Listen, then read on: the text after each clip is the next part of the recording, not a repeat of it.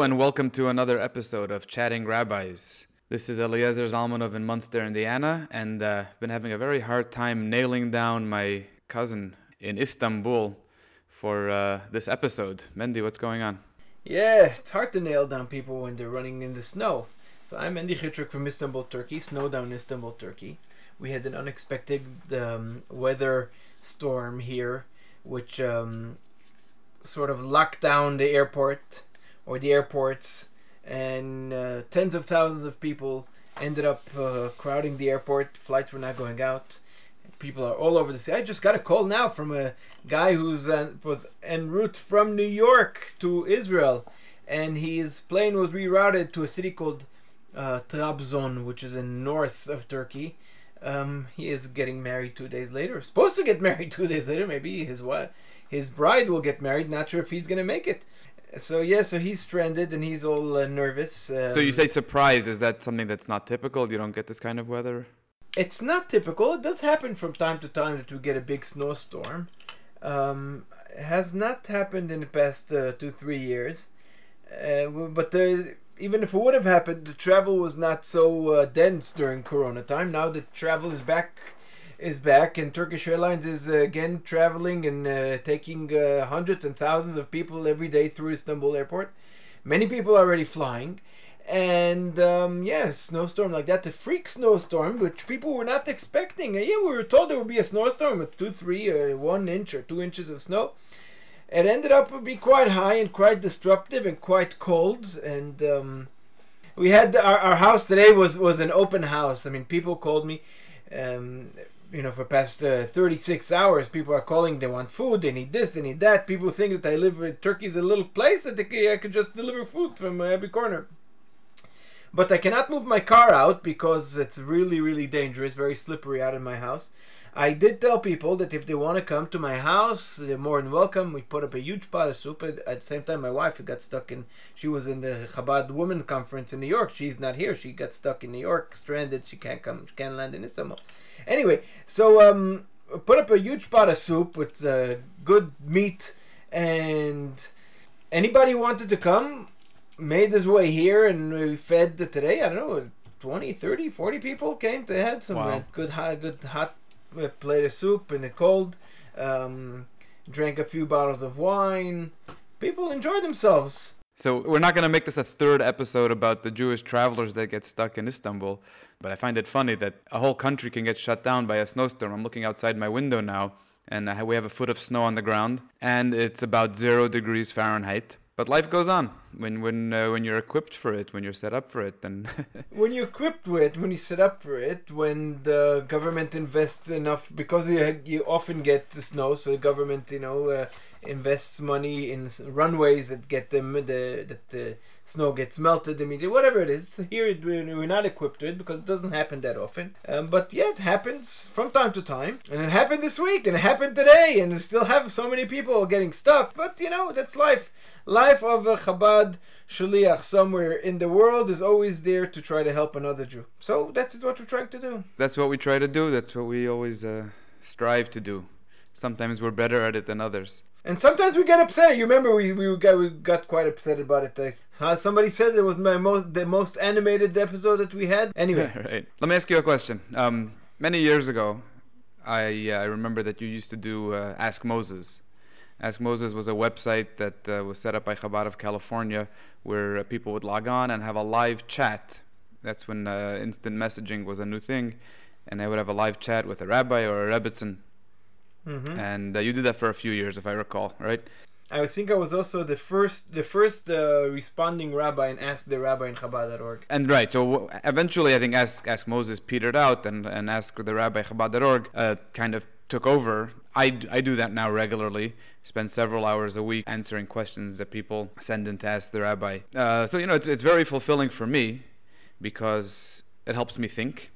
It helps me interact with people that I wouldn't meet and interact with regularly. That's in addition to social media and technology today in general helps you interact with people that you wouldn't necessarily be involved with or learn from even. But being able to answer questions from people around the world was very, very fulfilling for me. And maybe I'll share some stories soon, but I'm curious about how how you did. I also did Ask Moses for a short while, and I found it very, very challenging to juggle real-time questions, especially if you're the only one or one of two people answering questions at that moment, and you have 10 or 20 people logging in at the same time needing attention. Yeah, listen, when I was asked to become part of the Ask Moses team, I was living in Israel at the time, so me and my wife were living in Israel. And at first I was on at the dead hours because I was doing morning times and morning hours in Israel, which was midnight in America, not too many people. But then it started to become very, very tense. It did take some time. We had to juggle, I think, between 5 to 7 conversations at the same time. Now when I chat with people on Bank of America or any other website, I understand what's behind that chatting bot. You have a greater appreciation for tech support people. Exactly, I have quite an appreciation for tech support because I was at the other side of the computer. I was chatting with the 7 people at the same time, trying to give every person my undivided attention and trying to give a reasonable response to a question. If it's not a response to a question, if it is not an answer to a question, it's a response to a question.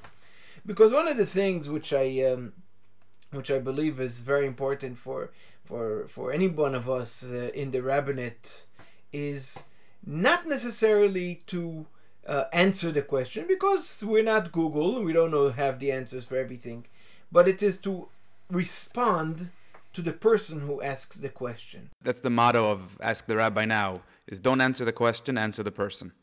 Right. It really, it's a skill that has to be developed, and I'm not sure I really developed it fully at the time. It's something that takes time. I'm not sure now. I'm actually sure that now that I would not have answered many of the people in the same way as I did, the 20 years before.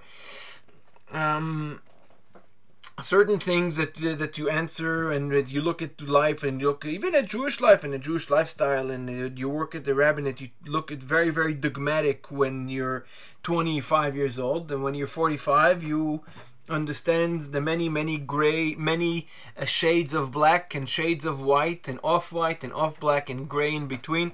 Yeah, for sure. You have to answer the person. You have to try to understand where they're coming from. That's the biggest challenge. Even with the Ask the Rabbi on Chabad.org, which is email. So you go to Chabad.org/Ask the Rabbi and you submit a question, and there's a group of about 10 rabbis and rebbitzins who get these questions delegated to them. And sometimes the challenge is understanding where the person is coming from, reading between the lines, knowing why they're asking the question. Sometimes it's straightforward.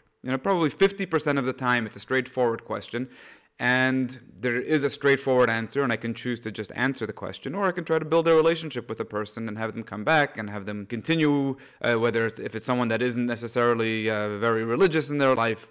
Maybe they'll come back, maybe they'll learn more. And even from people, or even fellow Lubavitchers, and sometimes even Shluchim log in and ask questions and ask the rabbi. And even then, the answer will vary depending on the circumstances. Just yesterday, I had a question from a person who accidentally cooked his fish with non-kosher wine. And, he wanted to know how non-kosher is wine actually. So when someone asks a question like that, so it's easy for me to just say, wine is without a hechsher is 100% non-kosher, and you have to kasher everything and have a nice day. But when someone asks a question like how non-kosher is non-kosher wine actually, that means that they probably need a little bit more information, and they need a little bit more hand-holding, and they need to be walked through the process more than just saying, I'm sorry, everything is treif and you have to kasher everything or throw everything out. So the answer is not as important as the approach or the attitude. Questions like that happen all the time. We get a lot of life cycle questions, as serious as pulling a plug on a person, God forbid, someone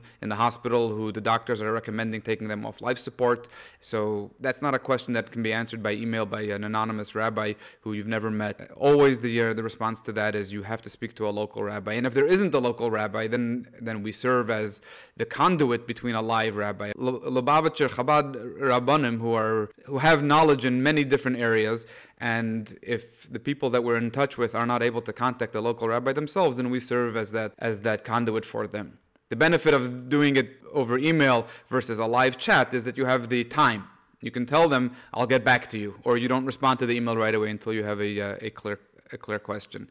But yeah, the answer is not necessarily going to be the same for one person as it's going to be for someone else. Is there anybody that looks over your answers or checks for errors or sends you back feedback and say, Rabbi, you made a big boo-boo, you did a mistake, you wrote something wrong? So there are managers, yes. I mean, my email does go directly to the person. So it's not like someone has to see it first. But because questions get delegated to me by our manager, Mrs. Chani Binyaminson, she's been running the Ask the Rabbi and many other aspects of Chabad.org for many years. She'll delegate about 20, 25 questions to me a day.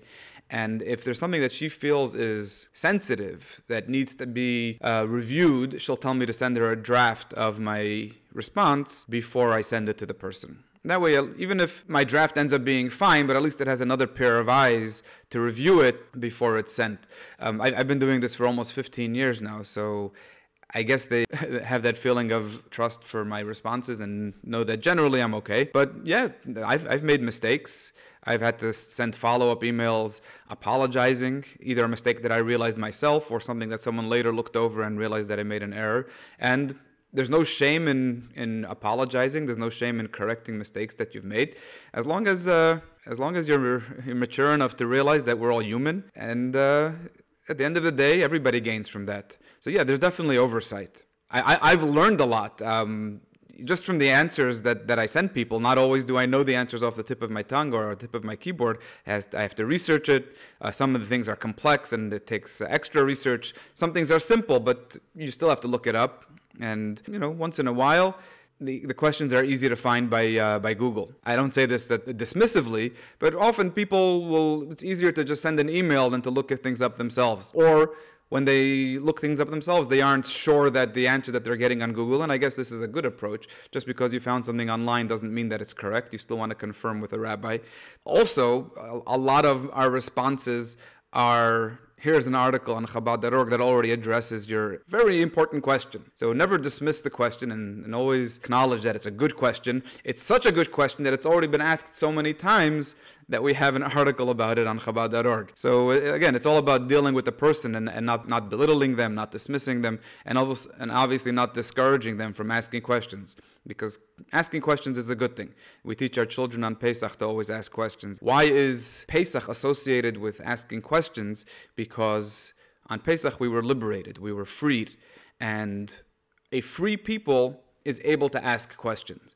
People that are not free, people that are in bondage, people that are in slavery, people that are under totalitarian rule are not allowed to ask questions. When you're free, you can ask as many questions as you want, and even if the answer is simple, the worst answer you can get is that it's an obvious answer. Big deal. So you ask the question, and now you know the obvious answer. But if you don't ask the question, you'll never know. So even if the answer is easy to find on Google, and even if the answer is easy to find on Chabad.org, and even if it's such a simple answer that you should remember it from yeshiva or from cheder or whatever schooling you had, it's still okay to ask, because asking is important.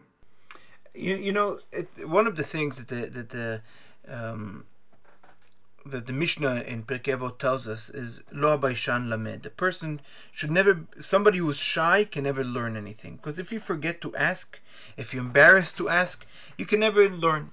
And the other side of the coin is Lo HaKapdan Melamed. One who gets upset on silly questions cannot be a good teacher. Is not a positive teacher because he doesn't give room for questioning.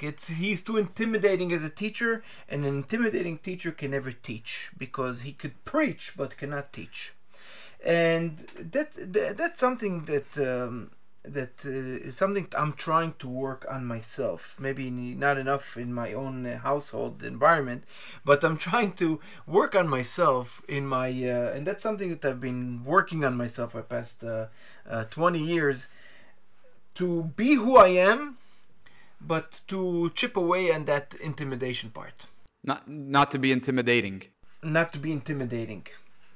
I'm never shy about asking questions. That's that was never my. I question myself. I question others. I'm no issue with asking questions.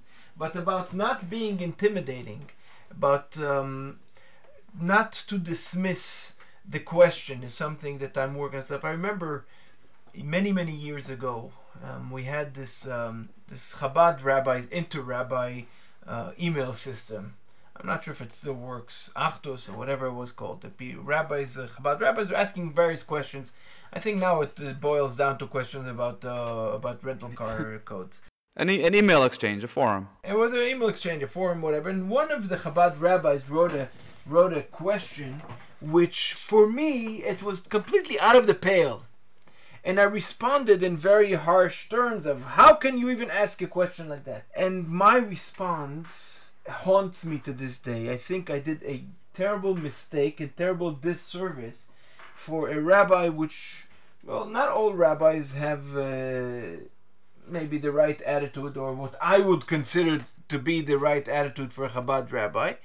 And the question came from a place that maybe he wasn't even given the right instruction or the right training in how to be a rabbi. And for me it was, well, if this guy's in the rabbinate, well, this is something definitely wrong with the foundations of his convictions as a Chabad rabbi, so to speak.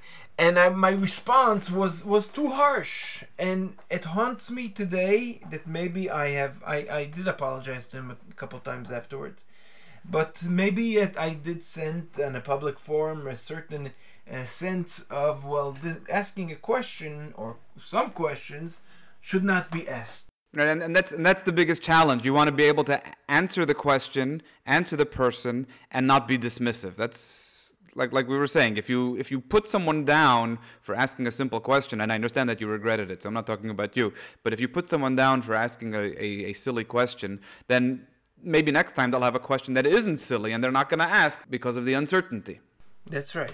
So it really has to be the right thing. I don't know. It's something that haunts me till today. So people ask a question, I try to respond even if it's really an obvious answer, and even if it is not.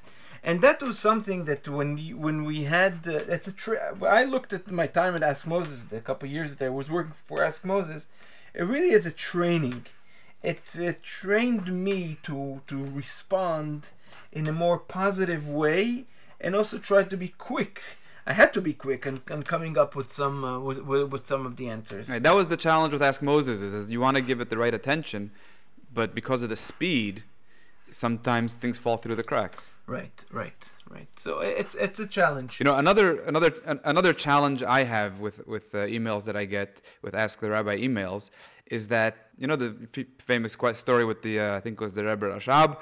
Someone came to him and told him, my friend has a certain question and he's embarrassed to ask. So he asked me to ask you, is it the Rebbe Rashab or the Rebbe Marash? And the Rebbe answered, your friend could have just come to me and said that my friend had this question, implying that the person asking the question was the one that had the issue himself. But very often people do come to me with questions about something that someone else did. We have to also parse it and figure out, determine if the person is actually concerned about something that someone else did, or something that they're asking about themselves, but they're just phrasing it about someone else. And even when it is actually about someone else, not always can you be dismissive of that.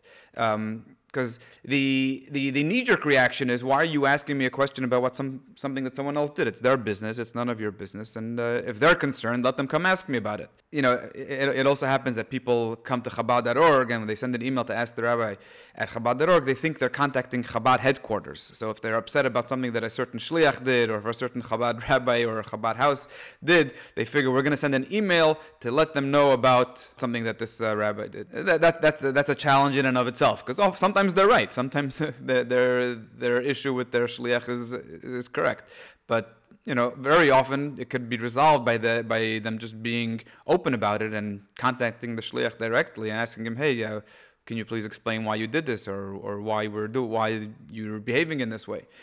Right. But also, there's an issue that people have with other religious Jews. Sometimes an email comes from a non-religious Jew, says, hey, I have an acquaintance or a friend or someone I know who's religious, is from, and he does such and such.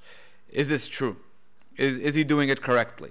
And sometimes you can tell that they're coming to you after an argument that they had with someone. And each person has their position, and then one of them comes to me and says, is it true that this and this is correct? And without knowing the background, it's a challenge, because sometimes I can say, yes, it's correct, but then it turns out that the reason they're asking is because it's something that someone else did, or it's because they want to one-up a friend or a colleague in an argument. So that's all part of the challenge of answering questions without speaking to the person and without seeing them and without knowing them. I don't have the perfect solution for that, but sometimes before I answer any questions, I ask for more details. Why are you asking this question? What are the circumstances? Who is asking the question? Where are you? If it's a communal issue, sometimes people ask questions about running a minyan or something in a shul. So tell me more about your community. Tell me more about your shul. Do you have a rabbi? What denomination? And so on. Just so that we know what to answer. Because, obviously any answer that we give, especially if it's coming from Chabad.org, even if I don't intend it to be, can be viewed as an official Chabad position. So it's important to say things the right way and to be politically correct. Very often responses that I've emailed people ended up on the internet, in different forums. Sometimes people come to us after having a conversation on a forum and they say, you know what, let's go ask Chabad.org, and they'll send us the question. My response, which is, sometimes an innocuous and innocent response, ends up being plastered on an internet forum about a topic that I didn't even know was going on. Right. So it's a challenge. It's a challenge, and that's why I try. I'm not always good at it, but I try to ask questions to the questioner to just get an idea, to parse and to figure out what exactly the issue is and where they're coming from, what the background is. Right. But and I remember one of the things that happened. I answered. A woman asked me a question, and then I gave her an answer, which was a wrong answer. One of the supervisors in Ask Moses pointed out that I gave the wrong answer.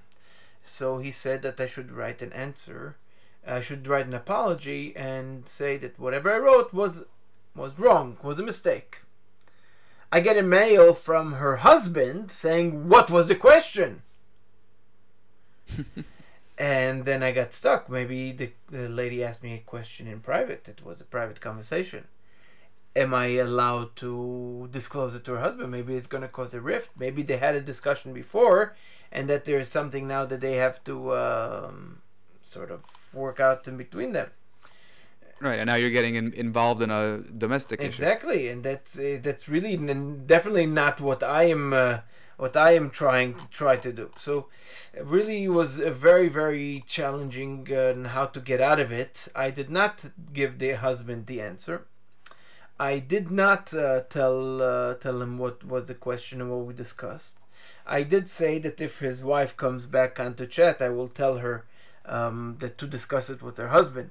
But it was quite a challenge. Something I think about it often. Another part of Ask the Rabbi is responding to comments on the actual website, because the articles have comment sections. They're moderated, so not every comment that people submit gets posted. Mrs. Benjaminson moderates and goes through every single piece of feedback, whether it's an email or a comment, and she'll determine that something is worthy of being posted on the website. And by the way, comments that are posted, it's moderated, but not everything is necessarily things we would agree with, because it's in the comment section and people have their names associated with it. So very often it's not something that's necessarily not necessarily something that Chabad.org would agree with. But then she'll send me the incident and say, can you respond to this online comment? Sometimes that leads to longer discussions and conversations with people, and because once it's posted on the website, it's there for perpetuity. It stays on there forever.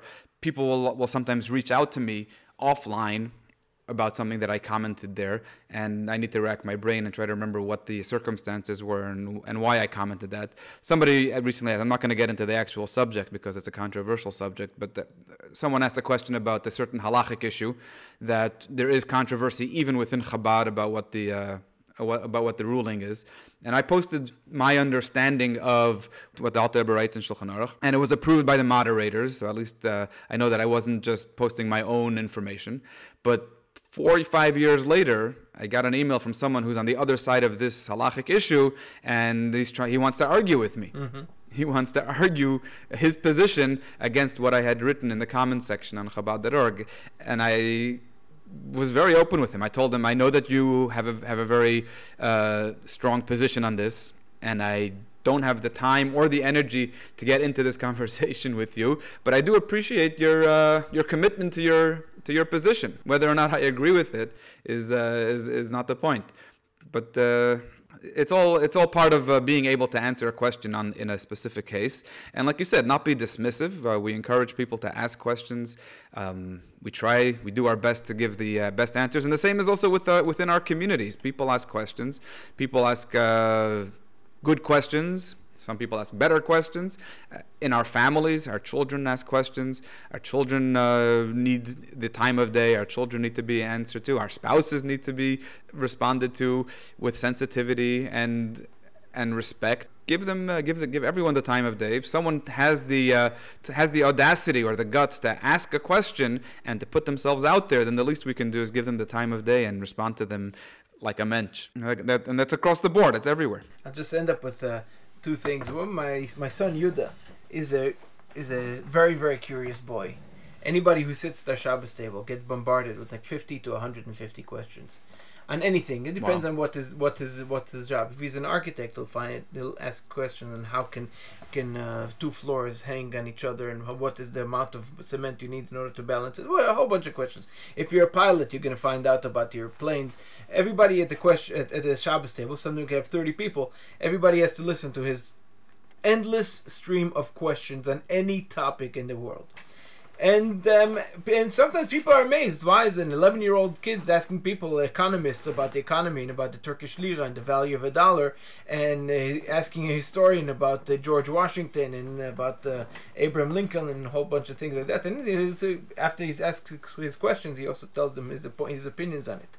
It is quite amazing, but I have a lot of nachas from his asking question, because one of my most favorite quotes from Rabbi Jonathan Sachs was, in Judaism, we're not afraid of questions. We're afraid of answers. Questions are welcome. It's okay to ask a question. Answers are dangerous.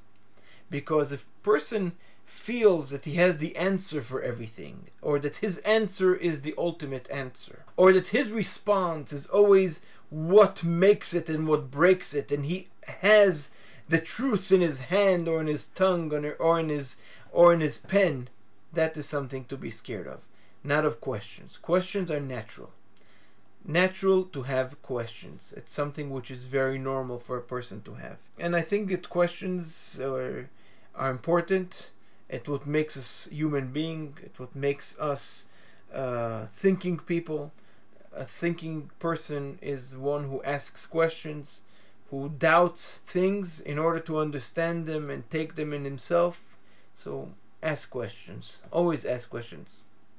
I have another great story for that, but we're out of time, so it's going to stay for next time when we're here. All right, next week, Emir Hashem. Good talking to you, Eliezer. Take care. I'm glad this worked out finally.